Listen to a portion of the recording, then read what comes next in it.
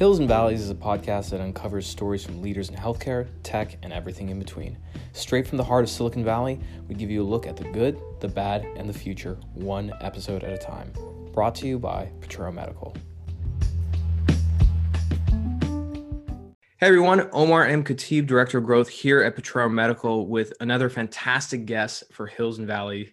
Today, I'm joined by a fellow Texan. I've been connected with him for quite some time on LinkedIn, and somebody who comes from both the clinical world and the innovation world, and that's Dr. Lance Black. Lance, thank you so much for joining us. How are you doing today? Great, Omar. Thanks for having me. Wonderful. Now, I know that, people heard your bio earlier in the intro, but, if you could just kind of give us a little intro to, who you are and the role that you serve today. Sure. Right now, my title is Associate Director of TMC Innovation. TMC stands for Texas Medical Center. As you mentioned, we're in Houston, Texas, where the world's largest medical center, TMC, exists. And we're here to support startup companies by building density of digital device and therapeutic companies here in Houston. That's fantastic. And it's such a unique thing because most people don't think of hospitals or even medical centers as hubs for innovation, especially for the medical technology and medical device world. And so that's something that's very interesting. And of course, I'm a little biased being from Texas, but TMC is one of the great medical centers in the world. And it really is massive. I mean, when you drive past it, a lot of people mistake that as downtown Houston. I'm like, no, that's all medicine right there. Only in Texas, right? It's bigger and better. That's exactly right. But, let's start out. I'm curious, what's your story? I mean, where did you grow up? What was life like where that was? And how did you get into medicine? Yeah, so I guess we'll go back to Lafayette, Louisiana, where I'm from, which is Cajun country. And so I grew up a fan of science and math. I was one of those nerdy kids that got into it and never left. I actually went into undergrad with the expectation that I was going to build the next Terminator robot, but Terminator for good. It was going to take care of people, not terminate them. And so, I went in with just complete naivete and not understanding what it meant to be an engineer, or physician, for anything for that matter. And just really enjoyed my time as an undergraduate. And there was this one class that fundamentally galvanized what I wanted to do with my life. And that was what's traditionally called capstone in the engineering curriculum. In your final year, you solve a real world problem using all the engineering principles that you've learned over the previous years and build and prototype a solution. I had the chance to meet a post-polio syndrome patient. So this is a patient that was inflicted by polio earlier in his life, recovered, and then later on developed symptoms that resulted from the initial infection. In his case, he was falling every couple of steps. So his leg would just give out and he wouldn't really know when it was going to give out, but occasionally it would just stop working and he would fall over. And so he went to his physician at the time and he said, what can I do with this? This leg? I want to be able to walk around and get in and out of my car. His job was a land surveyor, so he had to do a lot of traveling, a lot of walking. And the only option that he had at the time was a stiff leg brace, something that was going to keep his legs straight forward and so that he can walk. But now he's walking with an awkward gait, made him uncomfortable, hurt his back, was really difficult to put on and take off. And so he came to us, this little student group, and he said, what can you do for me? And so we took the idea of a seatbelt, a seatbelt where you can have full range of motion if you're going slowly. And then as soon as there's a high accelerative force, it locks you in place. We took that same idea and applied it to the knee. And so it allowed him to have a normal gait. And when it sensed an accelerative force that was beyond normal, it caught him, it locked in place. And that opportunity just culminated in my mind. This is what I want to do for the rest of my life. I want to seek out healthcare problems and solve them with interesting engineering solutions. And so that's what spurred me to go into medical school, actually. And so that was my next step. I went to LSU in New Orleans, where the great charity hospital was, and spent a lot of time trying to figure out where could I do that best, what specialty, what opportunity, where I'd be able to really use my skills as an engineer. At the time, I joined the military to help pay for med school, but more importantly, because I wanted to give back to my country and understand how I can bring healthcare into the service. They needed primary care physicians more than anything else. So I went into primary care, and as a family medicine physician, I trained at Eglin Air Force Base in Florida. So that was my next stopover. Really enjoyed the training, enjoying getting to learn a little bit of everything from how to deliver a baby to do general surgery to taking care of patients on the floor. Loved that. And then went to Langley Air Force Base next, which was my first station. So I was there for 4 years. And at Langley, I deployed several times overseas, just saw a different side of the world, really saw some really interesting things operationally and how the front line encounters so many barriers and difficulties when it comes to taking care of their health. Not only are they healthy enough to go overseas, but how do we manage them if they do get hurt in battle? And so that really kind of opened up my eyes and how I can apply engineering problems or process engineering into healthcare. But at the same time, I was growing frustrated with the technology I was using day in and day out. And I don't want to say I was burned out, but what I would say is like I wasn't getting excited about the next patient I was seeing. It was almost like it was just a repeat pattern. I had to see 25 patients a day. I was being pushed to the next patient, no matter, if I had 5 or 10 minutes to spend with them. And I can already tell, like, this is not what's going to work out for me long run. I tell people jokingly that being trained as an engineer kind of ruined me as a physician because I was seeking out problems and I wanted to be creative and submit new solutions, which is not what you're paid to do in medicine. You're paid to put into practice, great research that has already been done, and apply that in the real world setting. So you don't really get paid to be creative. In fact, you don't want to be too creative because you can risk patients. When I was completed my military commitment 4 years later, I said, I'm going to go back to school. I'm going to, give up clinical practice and really try to create my own path where I can balance medicine and engineering. And that's when I came across some programs out of Georgia Tech, one in industrial design, which I did for a year, and then one in what's called biomedical innovation and development, which is kind of a, bench to bedside sort of engagement where you're really learning how to take a concept forward and commercialize it. At the time, I joined a product development firm that worked with innovative physicians, prototyping and building interesting devices. And did that for 3 years. And now I'm here in Houston for the past 4 years where I have family. So it made a lot of sense for me to come here. But not only that, Houston was building something new. And I was really excited about being part of that process. And that's TMC Innovation. It's only been around for about 6 years. And so I kind of joined it at its very formative years, 4 years ago. And you mentioned earlier, like people don't think of health systems as a place where innovation occurs, but it should be, right? That's the proving ground. That's an opportunity for us to validate those technologies, to really be in the grassroots with the patients, with the physicians doing the work, and understand whether or not this technology has legs. I think oftentimes we as innovators, stay within our 4 walls and come up with great ideas and really don't give it the proof that's needed in such a highly regulated field like medicine. So that's a very long-winded answer to your question of where I'm from and who I am. But yeah, it's pretty vacillating and you think about kind of where I've come from.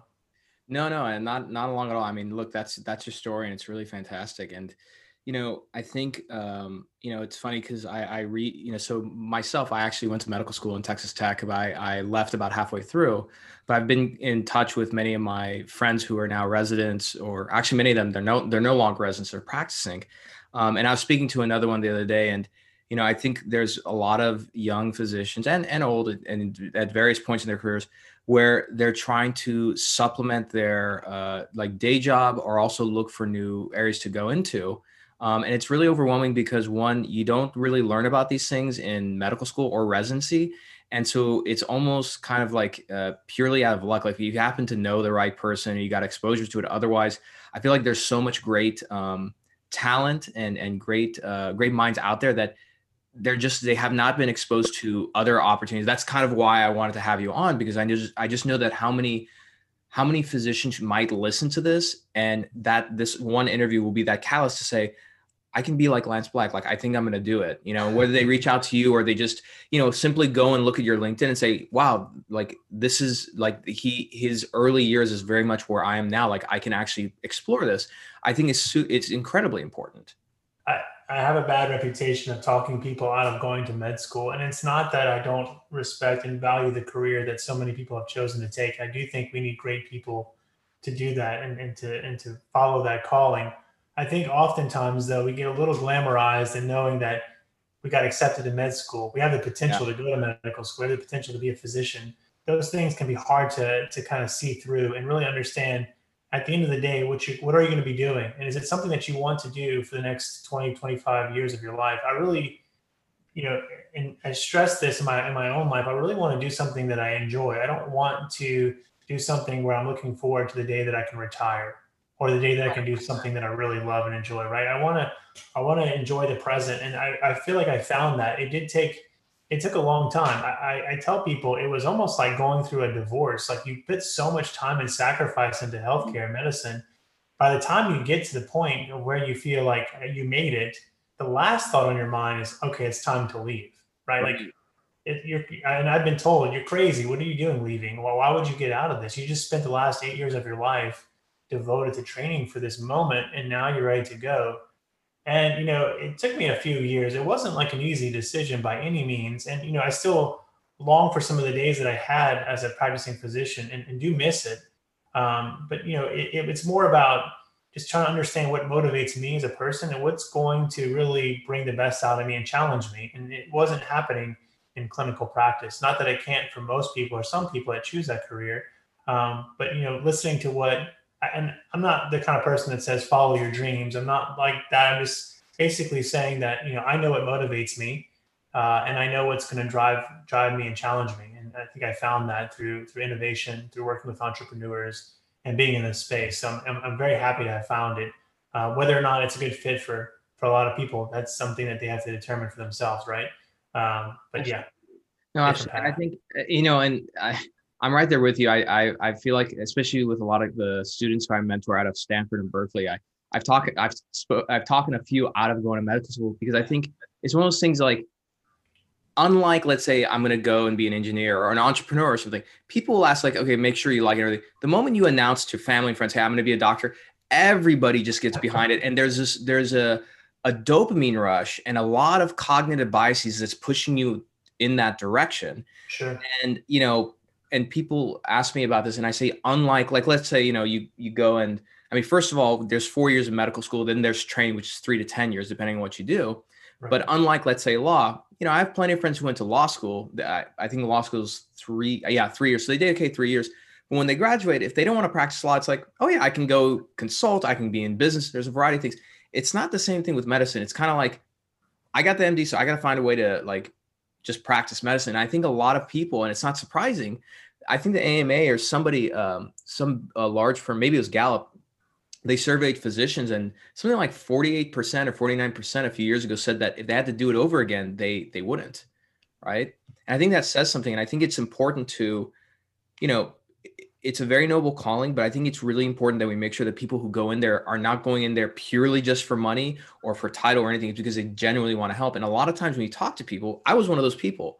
I Yeah. wanted to help people and everything. But when I was in med school, I realized that I could see myself doing other things, and that was around innovation. And that tipped me off as to, yeah, like I'm not gonna do patients any favors if I stick to this. And if I'm not gonna do myself any favors, because again, like what you mentioned, you get out the other end and the next thing you're thinking of is like, oh, I can't wait to start doing like this other thing later on in life. It just doesn't make sense. Yeah, and, I think a lot of the decision or the frustration that physicians face are things that, through enabling technologies we can help with, right? Like it's the practice of medicine that people enjoy. It's not the administrative burden, the paper pushing, the lack of time you have to spend with your patients. Those things add up and certainly contribute, and if not completely cause burnout, those things can also be, alleviated through enabling technologies. And so I feel like part of what I do is helping physicians to do the practice that they signed up for, right? So instead of spending time doing things that are not meaningful to them, they're able to get some of that time back and apply it in a way that's relevant to the clinical aspect of what Absolutely. they're doing.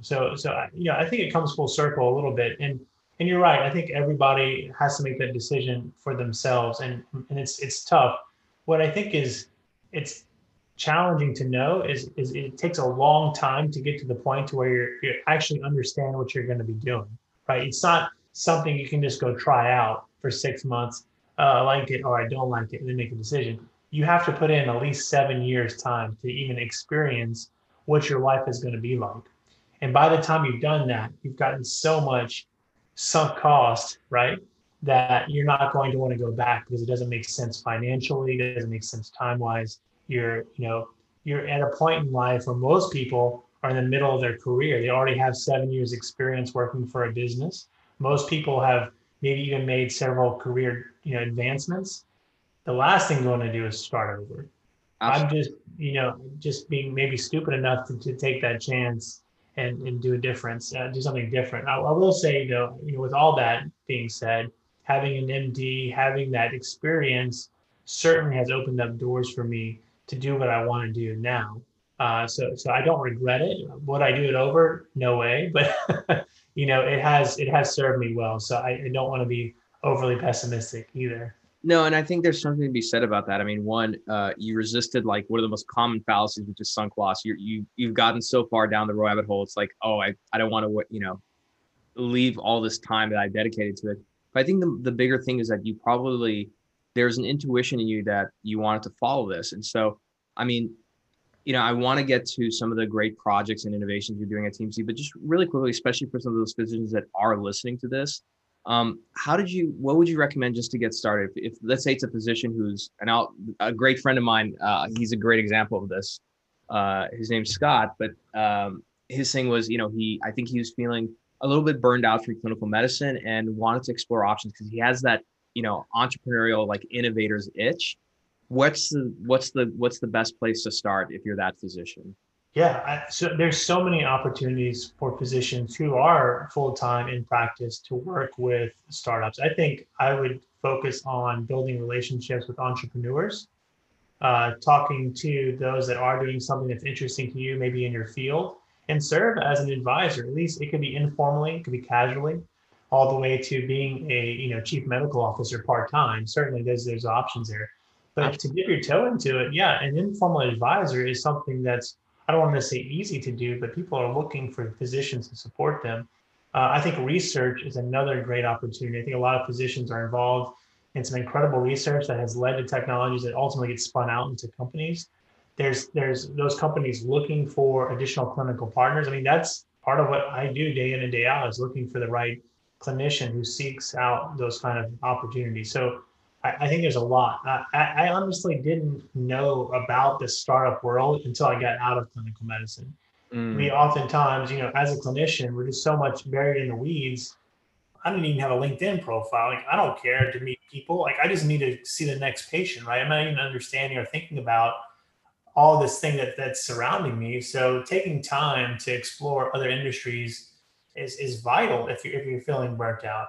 I think some of the most brilliant physicians and those that are doing the best job have a side gig, whether it be I like to paint on the weekends, or it's I'm doing this great stuff as an advisor for this startup company. Mhm. It's something outside, not completely outside of medicine, but outside of the clinic, that allows their brain to just kind of refocus, right, and not be overly concentrated on just patient care. And I think that's healthy for anybody. So too, and it's part of our, the medical culture that we were trained in, which is the one thing that I love about medicine and the training. And there's a lot of bad things to say about it, but on the positive side is this theme around not only continuing education, but I mean, when I was a young kid, my dad was a surgeon, and I noticed that every doctor I talked to, they were really passionate. Like their hobby was their work, but outside of that, some of them were really into history. Some of them like my uncle who had passed on, he was a cardiac surgeon, but on the side he was really into sculpting.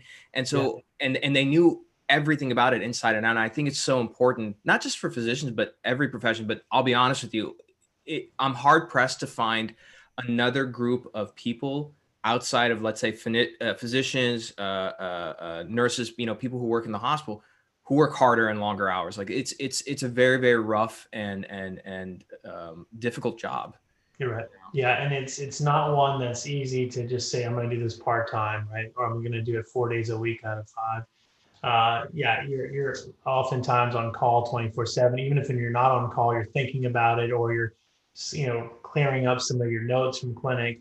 It's long hours, and it's really tough to add any kind of extra work to that. And so that's why I think having a creative outlet's ever that much more important. I do think too, though, that we as type A personalities that wants to be perfectionists, we tend to overwork ourselves. When Hmm. in reality, there are opportunities for you to cut back. There are opportunities for you to seek out other ways of being employed as a physician that doesn't require 24/7 focus. Absolutely. I think that's a lie that we tell ourselves sometimes that I have to be working this much. It No, I really don't think is. it's reality. No, it really is. There's one physician who, who I interviewed. He was the chief of heart failure and therapies at Kansas University. Was Dr. Andrew Sauer, and he just recently, he built that program from the ground up at a very young age. I think he started when he was 33 or 34. But he stepped back and handed the torch off to somebody, and he writes a lot about this on LinkedIn about about burnout and then refocusing on what's important, his health, his family. And I think that, medicine, especially residency, is very much like the military. And there's a lot of badge of honor in terms of how hard you're working, the sleepless nights and everything. But I think the over glorification of that lifestyle leaks into like post your practice post residency. And I think it's really important for physicians to hear somebody like you, somebody like Dr. Sauer write about it and be vulnerable and say, like, you're not going to lie on your deathbed and say, man, like, I wish I wrote a few more manuscripts to submit to New England Journal of Medicine. You're going to think about the times that you should have just, you know, slowed down a little bit, spend more time with your family, spend more time for yourself even. Absolutely. Yeah. And, when you come out of residency, it's not like it's done, right? You're like, okay, I'm a clinician now. I'm gonna do things.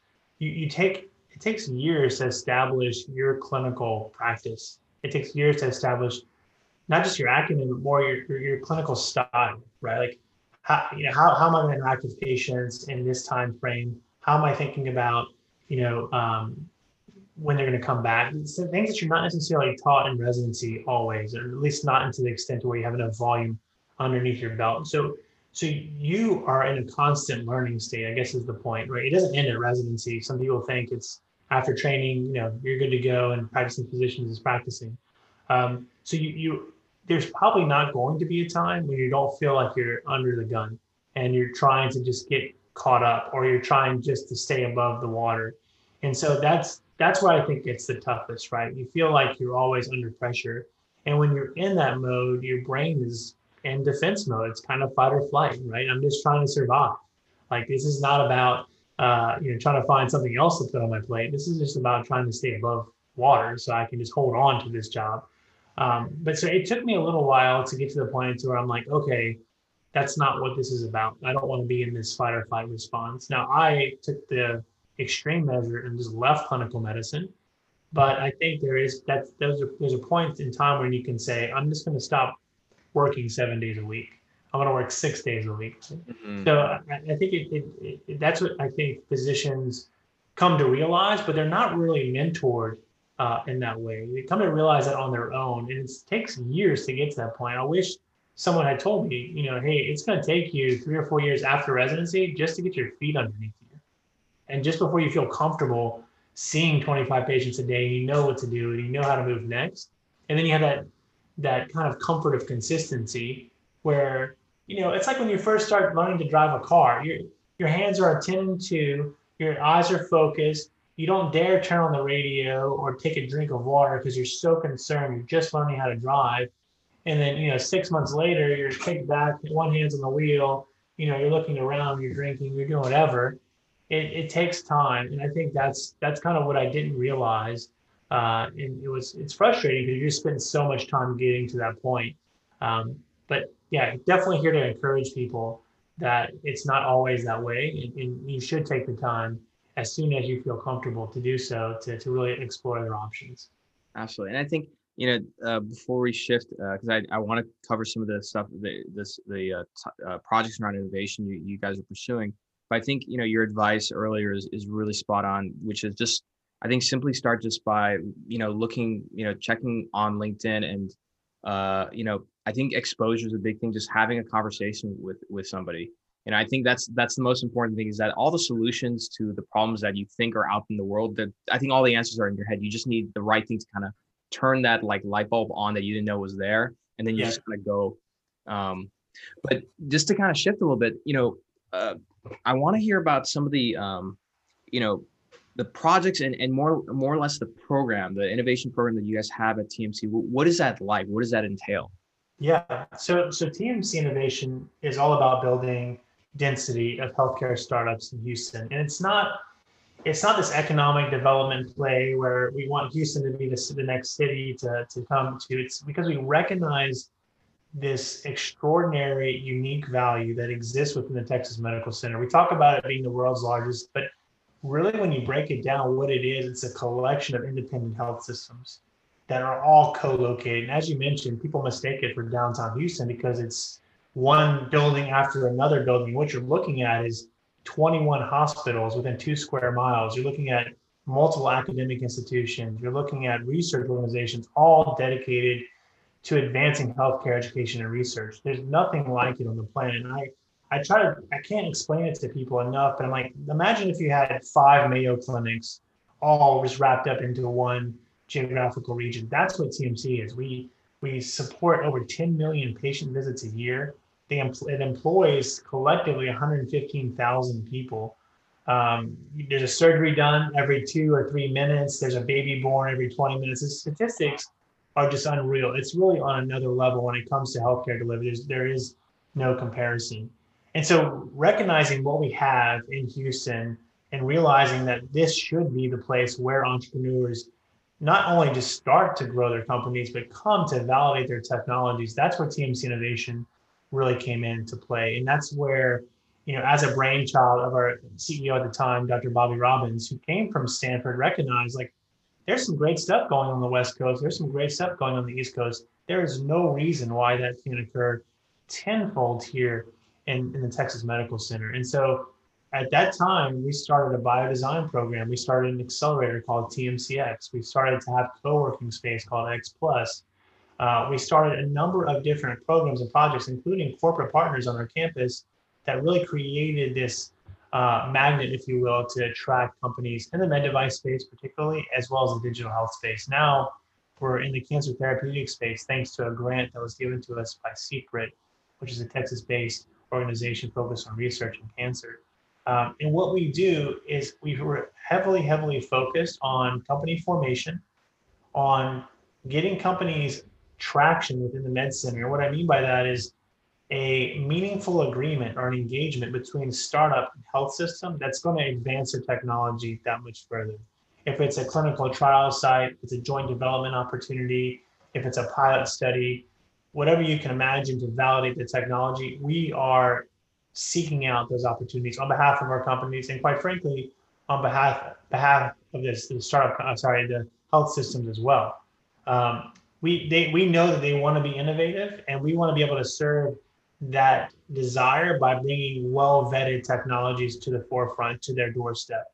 They get inundated with requests that they can't filter through. So we do a lot of that filtering. Like, hey, you should really pay attention to this company. This is what's going to be the next best thing in 5 years. And they have their stuff together, right? So think about doing something with them. And so it starts with us working with our health systems, understanding their problems and understanding their areas of interest, and then bringing together startup companies that can serve and solve some of those problems, and then trying to find that right match. So a lot of what we do is like a dating service. And then once there's that match, how do we accelerate those discussions to culminate into a relationship, whether it be clinical trial, et cetera.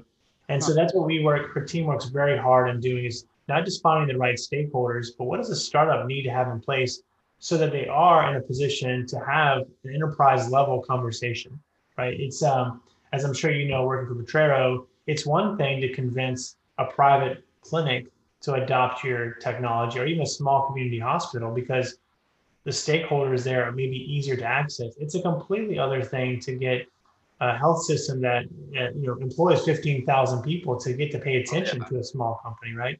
Absolutely. And so that's what we specialize in. We specialize in startups getting the attention they deserve in the enterprise health system market, because we have so many right next door to us that we serve happily. Folks like the Texas Children's Hospital, or Baylor College of Medicine, or MD Anderson or Houston Methodist or Memorial Hermann. I can go on and on and on. There's so many that are co-located. And the great part about it is they're collaborators, but they're also competitors. So there is that market They there. definitely are competitors, especially like Yeah. cardiac surgery space. I know Cooley and DeBakey have long passed, but that rivalry is still there. I don't care what anybody says. 100%. And you know what? I wouldn't have it any other way. That competition, it breeds some very interesting innovation opportunities. So we play off of that, and we totally respect it and understand it. But the reason they want to adopt technologies is to beat out their neighbor, right? So we're okay with that. And so that's kind of how we advertise it. It's not just this kumbaya health system that everybody thinks the same way. It's a competitive marketplace. It's a microcosm of what's happening in the world, right? And if you're going to validate your technology, why not do it with an AMC, an academic medical center, right next door to a VA hospital, right next door to a private nonprofit? All right there. Yeah, it's all right there. And especially, yeah. I mean, it makes so much sense too, because, not only the high patient volumes and the high procedural and therapy volumes, but also Houston is an international hub. So you have a variety of different case presentations. A lot of major surgeries are done there. My father he actually had his open heart there with Hazem Safi over at Memorial Hermann. And so there's all these great opportunities there. I have a question, and I don't know if this is the right way to think about it, but so, one, what it sounds like is very much a TMC acts like a Y Combinator. Essentially for those listening, that Y Combinator is the kind of like the Harvard of incubators. They Airbnb, Dropbox, 5 Stars Card, they all came out of there, Reddit. So you guys work with founders to essentially scale and get into place like a system and a team to start doing that. But at the same time, it sounds like you also have a way to take founders who have a really good idea, maybe some patents and a minimally viable product, but also match make them with the right teams to start growing that. And you essentially provide an ecosystem. Is that correct? Well, through our biodesign program, we actually hire what we call fellows right now. Essentially, they serve as entrepreneurs in residence. They come to us without even an idea. We're betting on their potential, right? We're betting on the fact that they have the right experience, they have the right passion and the grit to actually build a company. And then we form companies from scratch. And over the course of the year, they spend time identifying unmet needs. They take one of those needs and then they solve it by developing a novel technology on their own. And then they form a company. So we're at the very, very beginning stages of things for sure through our biodesign program. I mean, through X or Accelerator, you're right. It's more companies that have already demonstrated to some point the validity of their technology. And now they're coming to us to partner further with clinical partners. So it's a little bit of a later stage. Generally, those companies have either raised seed funding, financing, or they're even as far as Series A. So it's a little bit more advanced, I'd say. But yeah, so we're in the business of company formation and later stage company densification, I guess you could say. What about so here's I mean, this is more often than not the kind of calls I usually get from physicians that I'm connected with on LinkedIn, is that I get a call and it's a physician who's more often than not, usually surgeons. I think they naturally have a tendency to tinker and think of like new ways to do things, but there's a variety of physicians who do that. They call and say, hey, I'm always doing Google patent searches. I have this idea I might patent it, but then I don't know what to do with it. So could somebody like that come to you guys and say, hey, here are the patents I filed for, I own them, but I don't know how to raise money. I don't know how to engineer. I don't know how to put a team together. Can you help me? We do that all the time. We have physicians always asking us questions just like you described. And what we provide them is more or less a sounding board. And then we help direct them to not waste their time. Like, here's the next step you should really think about doing, right? We have now, over the course of 6 years, culminated a network of professionals that we can also point them to. You're right. You should start thinking about a patent. And here is a law firm that works with startups and people just like you in the med device space. So we can provide them that next step and that next level to consider. We value very highly clinician input, nurse, physician, even hospital administrator, because we also recognize that's where our companies will have the opportunity to have access to their patients that they're trying to help, right? So we certainly open our doors really wide for anybody that has ideas in the clinical space. We want to be able to provide that level of support. And, quite frankly, we've seen so much over the course of our applications for X, over the course of our biodesign companies. We've seen thousands of companies. So chances are there's a proxy that we can point you to think about, this is how they've done it. Consider this, look at it this way. And so we do provide that service for our clinicians. We don't have a formalized program, but what we do have is a community that often comes to us and tries to understand what are the next steps. What we see a lot of and what we want to avoid is a lot of wasted time, money, and effort on things that don't really have a high potential for growth and for development into a commercial entity. And so that's where we feel it's our responsibility to help guide those young innovators or novel technologies from step one. That's fantastic. And I'll definitely leave it in the show notes, but I'm sure TMC has a website for a lot of physicians essentially to check out and just get access to some some materials and some resources. Absolutely. Yeah. tmc.edu/innovation has all information on our programs, on our space, on the resources that are available to them. My contact information is on there. You can drop that in the notes as well. Please reach out to me directly. Happy to point you in the right direction and take it from there. Definitely. And just right now, like some of the, I don't want to put you on the spot, but I have to ask this question. Are there any specific technologies or companies or projects that have you a little bit more excited than some of the others? Like what's kind of top of mind for you, if you don't mind sharing? Sure. This is a hard question, and I don't have favorites. You love all, you love all your babies equally. Yeah. But let me just preface it by saying this. I now get excited about founders that have recognized a nuance in a problem that nobody has seen before. I don't get as excited about the technology. We can talk about how cool AI is, how cool, blockchain is and what its capabilities are. And me and you can sit here and probably brainstorm on some incredible ideas using those kind of tools, VR, robotics. I mean, the list goes on and on. We've seen a lot.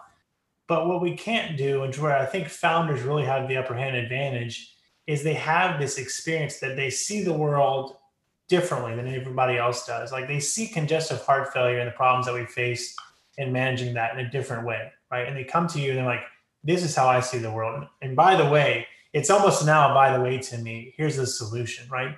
As soon as I see like their appreciation of what problem they're solving, that's when my ears perk up and I get excited about what they're working on. I almost don't care about the technology. The technology is just a tool to, solve that particular problem. So with that being said, I'll highlight a couple of companies that I think have just really uncovered the nuances of the need. One is called Luma Health. In fact, Luma is a company that we're currently invested in through our venture fund, which is something else that we have to support. And how do you spell Luma?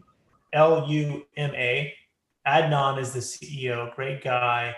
It's a digital health tool to help guide patients through their care journey. And so you may have seen some of these platforms, but Luma has a different take, and it's in the way that Adnan appreciates the patient journey. It's making it much more personalized with the patient at the center. What are they going to experience when they walk into the hospital with not just clinically, like here's the clinical information you need because you were just told, you have arthritis in your hip, but how to think about the financial future of that particular journey, how to think about its impact on your lifestyle, or how you're going to have to see physicians now regularly, how to think about the medication that you're going to have to consider. What are your choices? And it's empowering the patient to be able to have control and oversight in their whole journey, which I really am excited about what Luma is doing. And as a primary care physician, I think there is so much interesting technology, but it kind of falls into the fringes of specialty care. This is only for a cardiothoracic surgeon on this one particular valve. That's great, and that's technology we certainly need, but the crux of the care that's being given is in primary care. So I'll give you another example, one that recognizes the utility of primary care in the mental health space. I think most people don't realize that 90% of patients that are depressed or anxious are getting treated by their family practice physician, not by a psychiatrist or a psychologist, right? There's a stigma about going to those specialists. There's also just the trust factor that a lot of patients have with their primary care. And so there's quite a few companies in this space where they're empowering family practice physicians to feel better about treating those patients regardless of their severity. And so there's a couple of companies in that space that I'm very proud that X has been able to support as well. One of them that's just coming on board right now is called Elios Health, Eleos. I haven't had a chance to work with them at length yet because they're actually just joining TMCX. But what they use via telehealth is a voice analytics platform. They can tell you right now how I'm feeling as I'm talking to you based on, my word speed, the nuance, the way that I'm using my words, which words I choose to use and speaking with you. So you can imagine as a physician, if I'm talking to you via telehealth, and I know like as you're describing a certain part of your past, it's causing anxiety or fear or depression, then I know where to dig deeper and how to understand to help you. Or if I give you a question that it causes confusion or anxiety, then I know I need to clarify. And it's so important that we be master communicators in healthcare. I think that's where we drop the ball often. We think that part of it is not because of us; it's because we have to hurry up to our next patient. But it's so important for us to make sure that the patient understands clearly what the problem is and how to manage it. If they walk away confused, we've lost them. They're not going to be compliant. They're not going to come back. And if they do, it's going to be too late. So I think Elios is one of those interesting companies that's making a big difference in mastering communication. I can keep going on and on if you want. I have a lot more companies. No, it's no. Yeah. And what I was gonna say, I was like, I'm gonna want to have you back on. No, but what I think is great is that it shows, because I think of the other things that, especially again going back to physicians, because I think there's this untapped resource there. Like all these great minds that have seen the same problem over and over and over again, and somebody has come up with some kind of solution to make something easier. But I think that it's very daunting. Like living in Silicon Valley, I see how anything is really possible. But if you don't live here and you're not have any exposure to it, you really don't know where to start. And I think a lot of times when physicians, they think about like health tech, right? They think about these big companies, like whether it's Teladoc or Intuitive Surgical or something.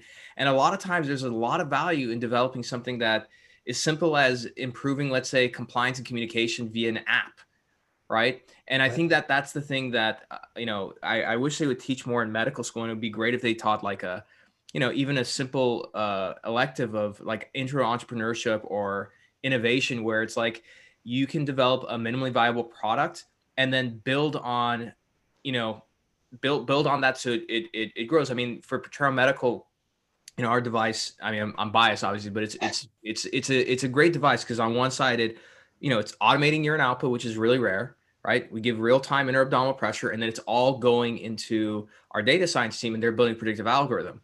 But if you go back in time, that's not what Protera was. Actually, here's an interesting thing. They were two completely separate companies, right? And had those companies not been started where they focused on these like really niche problems, and then our founder, Dr. Dan Burnett, decided to combine them, right? It would have never existed. And I think people underestimate the value of really simple ideas that solve a very niche problem, scratch a very specific itch, and then those things end up growing and evolving into things that you could have never in your wildest dreams imagined. Yeah, I've had the experience of kind of being in both worlds, and now looking back and thinking to myself, man, I had ideas all the time, constantly popping up, and as physicians, we're taught to be highly self-critical and say, well, I can't validate this idea that actually will have any kind of effect. So you kind of suppress it and you don't really Right. think about it, right? So you're so focused on there's no data to support whether or not that will work, suppress the idea. Yeah. It's those people that take the chance and say, I know this idea it doesn't have data to support it, or it seems like it's oversimplified, but I'm going to run with it and actually make a difference. That's where I think a lot of these entrepreneurs break through, right? And they actually get to a point to where it's meaningful. And when you look back, you're like, well, that's an easy idea. I wish I would have thought of that, or I had thought of it, right? But somebody else, like, look, let's be honest, in the early to late 2000s, we all at one point looked at our phone and said, man, so would it be so much easier just to order a taxi? Like everybody thought about it. Everybody did. But somebody, somebody decided like, yeah, let's go ahead and just try it, right? And it evolved, and I think again, like, and again, I'm really I'm very happy to see more physicians like you. So aside from your role in innovation, you put out a lot of content, and you essentially put ideas out there in the world on LinkedIn for other people like physicians to see it. And then a lot of times you just need that one catalyst to see something in a different way, and you say, I'm gonna try, for example, just starting a simple blog and writing, and then you never know the opportunities and things that come your way. But I think there's a whole philosophy around ideation and ideas that I really appreciate. Like, one of those things that so many ideas just die in your head. And I think the first thing you should do is, don't be afraid, go talk about it with somebody. Right. I think about innovators somewhat like prophets. They have this vision of the future that may not be shared by others. And oftentimes it's everybody around you saying that's a stupid idea, or it's unlikely. Somebody else already thought of that. Don't even worry about it. But, take this year, 2020, where telehealth has just been blown up, right? I mean, the adoption is unbelievable as far as talk about scalability. But telehealth is not a brilliant idea. I mean, talking to your physician via video phone, I mean, that's something that I'm sure was considered in the 70s when we started to even think about video phones as the future. But what's interesting is that people disregarded it until today, until this year, right? But you have all of these founders that have been preaching telehealth for so long. Like, we need this. This is going to be what unlocks access problems that we're facing today, much less in the future, which now with the pandemic, it's even more blown out of proportion, right? And so it's like prophets who are just preaching this future that they're trying to get people to understand, to see it the same way. I think as physicians, where we depend so much on the reality of data and making sure that we're very conservative. And so I told you earlier on, being an engineer kind of ruined me as a physician. Right. But being a physician ruins you as an entrepreneur, right? You're taught to be risk adverse, conservative, and take what's available evidence-wise and use it in practice. You're not taught to be blue sky. Let me think crazy ideas. Let me try this out. I mean, that you're not taught that way, and so you don't have this like divergent way of thinking. Right. And so I think that's where there's a rub for physicians. As soon as they come up with an idea, they are taught to suppress it because it doesn't have any way to validate it, as opposed to entrepreneurs or physicians who have an entrepreneurial mindset where they're taught to run with the crazy, right? Absolutely. And they're taught like, hey, this has legs. Let's go for it. And I don't want to downplay, which I think is really important, which is it's not all about the idea, right? And there's a lot of execution. There's so many timing, luck. Exactly. But it starts there, right? And I think you're so right about that, Lance, because like, I was telling, one of my former classmates called me a couple months ago, and he had a really great idea. And and I kid you not, the first thing he said, he's like, I was exploring this. He's like, but I was kind of talking about it with a few of my friends, and they don't know if it's worth pursuing it. I'm like, well, what friends? And he's like, well, some of the other doctors in my practice. I'm like, the worst people to talk to. They don't talk to your peers. I was like, don't, it's kind of like, why, if you're going to, I don't know, open a restaurant up, like you don't talk to a bunch of people who have never opened a restaurant. Right. And I think just talking to the right people and having the right exposure. And what I'm hoping is one of the positive effects of social media. So LinkedIn is one, Twitter, Twitter is just amazing, is these high velocity conversations and you get this exposure. And I think that just like with technology adoption, they've shown in so many studies that a big part of that is whoever that segment is going to adopt, that segment of people, them seeing other people like them doing it increases their chances of adoption and changing how they do things. And I think same with physicians is that the more they start to see, someone like you, other people in the medical community start to, go purely in the innovation side or have one foot in clinical medicine, one foot in innovation, or, there's so many a variety of ways to do this. There's no one way to do it. It's just like when people say, oh, to be a real entrepreneur, you got to quit your job and just launch your thing. It's not true. Right. Uber. So here's an interesting fact. A lot of people skipped out on the first two, I think even three, but definitely the first two rounds of fundraising in Uber, mainly because the founders were doing it as a side gig and no one thought they were taking it seriously. Right? Like lesson learned. Yeah, exactly. Lesson learned. Somebody, I can't remember what entrepreneur was talking about, but they said that they were friends with those founders. They said that had they invested that 20 grand in the first round, that 20 grand would have been worth like 50 or 60 million, actually more now. But they were like, I just didn't take them seriously because they were doing it as a side gig. It's like Bitcoin, man. I should have invested in Oh Bitcoin. man. Yeah, I was all hodl on that. I came in late in Bitcoin in like 2016 or 2017, but when it dipped, I said, I'm holding. I'm gonna forget about it. And then I came in right at the peak and then watched it fall. Crypto is great, but it's coming back. It's 2020. Yeah. It's making a little bit of a bounce back. I'm hopeful. I'm just not a heavy investor at this point. Yeah, but it's just so funny how I think the one thing that happened in 2020, especially in medicine, but really everywhere, this is the first time in history where every single human being on planet Earth, let's just say America, every person in America at the same time was rethinking everything. Because all the systems we live in, how we commute to work, communication, health, they were really designed by people who are, for the most part, dead right now.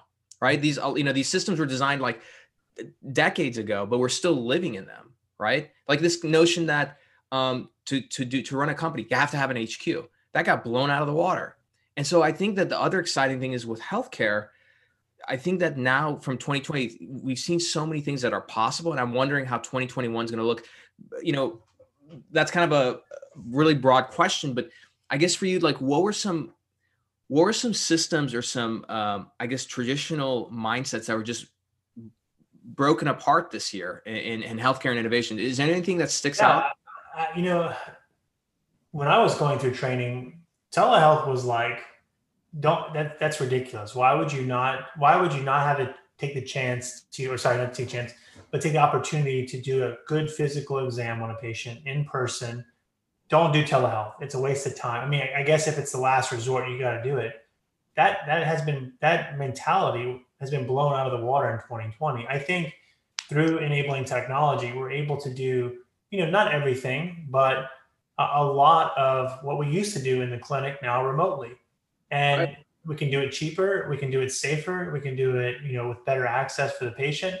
I don't want to say I'm glad. I think as a positive consequence out of 2020, if there's anything, it's the realization that, some of this technology has been in place for years, actually just needs to be better utilized. I mean, you take the time to adopt versus, it being forced down our throats, so to speak. So yeah, or just an afterthought where it's like, yeah, we could do, but now it became a necessity, right? Yeah, I mean, it's hard not to, when you're in the weeds of clinical practice, to not come up with 1,000 reasons not to adopt new technology. I completely understand that. I was in the transition between, talking into a recorder to have somebody, a transcriptionist, type up your notes for you, and then, faxing those notes into the the paper chart, and then going into an EMR. I was in that transition. And if you weren't adopting new technology, you were just frustrated every single day. If you weren't adopting, voice dictation like Nuance or something like that, you were struggling, and you were spending hours finishing your notes. As people are still doing that, don't get me wrong, but it's an enabler. And I think that's where it's hard for us to sometimes recognize that it's going to take time to adopt, and it's going to ultimately, or initially, I should say, slow down your productivity, but just so that you can, get an advantage from it later on, that's going to improve your productivity multifold. So I think that's what 2020 has shown a lot of clinical medicine. Oh, absolutely. Well, Lance, I really appreciate you like getting on so late, and it's getting close to like 6 of the night. As we wrap up, I want to ask you some, a few rapid fire questions. You can take as long as you want on these questions, or as short as you want. I'll just go to the next one. You ready? Sounds good. Let's go. Okay. So first question to you is, in your career, you've had probably a variety of mentors, people that you look to for advice. What was the most painful advice a mentor ever gave you that really helped you a lot? Like, who was it, and what was that advice? Oh man, that's tough, Omar. The most painful. Do I have to admit this on television? You don't have to, but it'll probably be better. Yeah. That helped you. That helped. Not just painful, but it helped you. Yeah, so I had a mentor in family medicine residency. His name was Dr. Persons. And at the time, he was probably one of the most senior physicians in our clinic. And so he was probably 30, 40 years my senior. And so, I really looked up to him. I looked up to his experience. And so I kind of looked at him as somebody who validated, whether or not I was doing things right. And he told me one time, he's like, Lance, you have this tendency to want everybody to like you. And when it comes time, when the shit hits the fan and it comes time for things to go a certain way, you can't rely on that. You have to rely on your clinical tenacity, your understanding of the situation, and people need to respect that, right? And if they're just your friends, there's sometimes a tendency to forget who's in charge. And so, I still struggle with that, by the way, Omar. I haven't learned my lesson, I think, but it really kind of brought to light like what's important to me and how do I see my colleagues at work? How do I work with them? How do I become a better leader?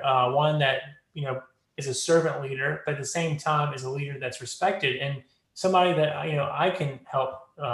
Somebody can look up to me, for advice or for leadership. So that was probably one of the hardest things for me to hear from a mentor that I highly respected, but it was helpful. I'm so happy you share that because I think there's plenty of people who are listening to this who feel the same way, and especially these days, I think there's a real big push to be very diplomatic about things, a little kinder and gentler, which I'm all for. But I think that's such great advice because at the end of the day, I mean, you can't make everyone happy, and I think it's it's a good reminder for all of us. Absolutely. Okay, next question. What book do you feel that you most often gift or recommend? Oh, sorry about that. That was my keyboard.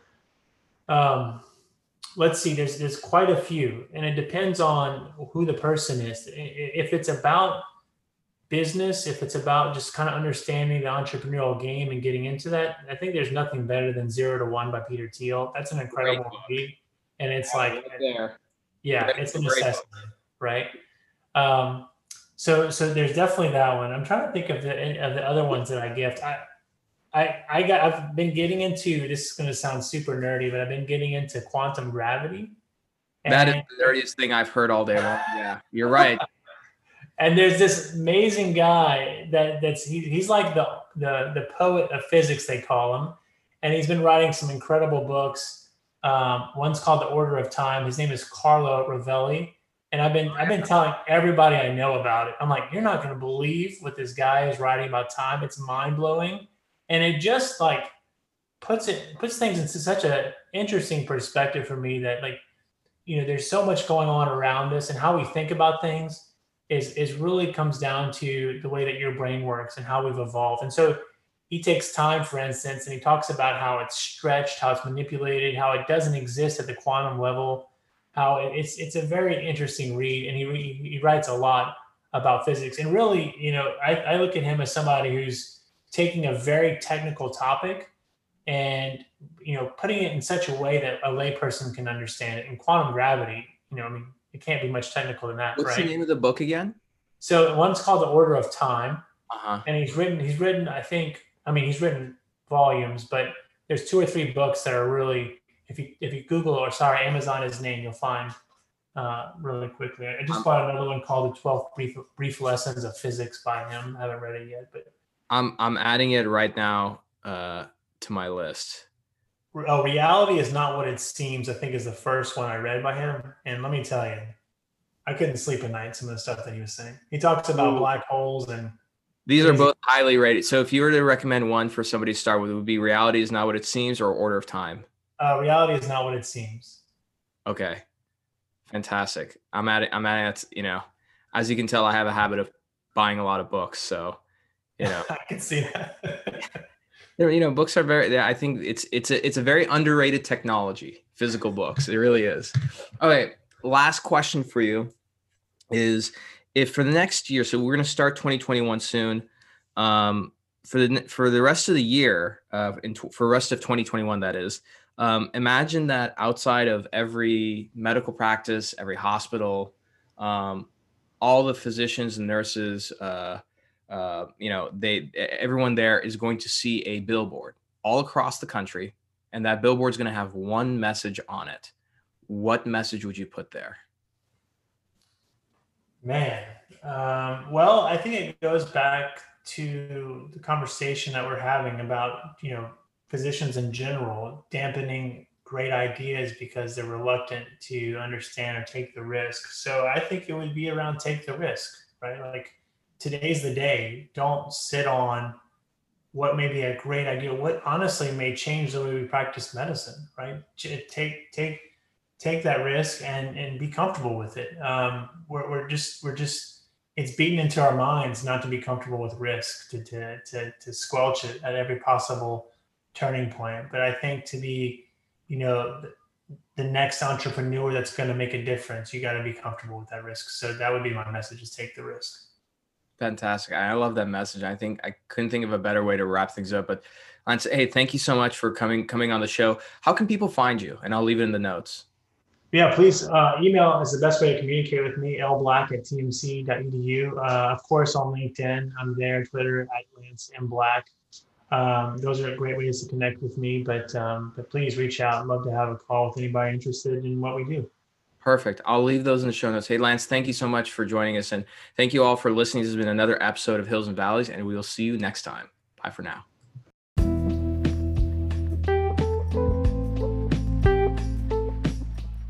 Hi, everyone. Thanks for tuning into this episode of Hills and Valleys. If you haven't already, go ahead and hit that subscribe button on our podcast. That way you're notified of new episodes as they're released. And if you're not already, please go ahead and follow Potrero Medical on all our social platforms: Instagram, Twitter, Facebook, LinkedIn, and YouTube. And we'll see you next time.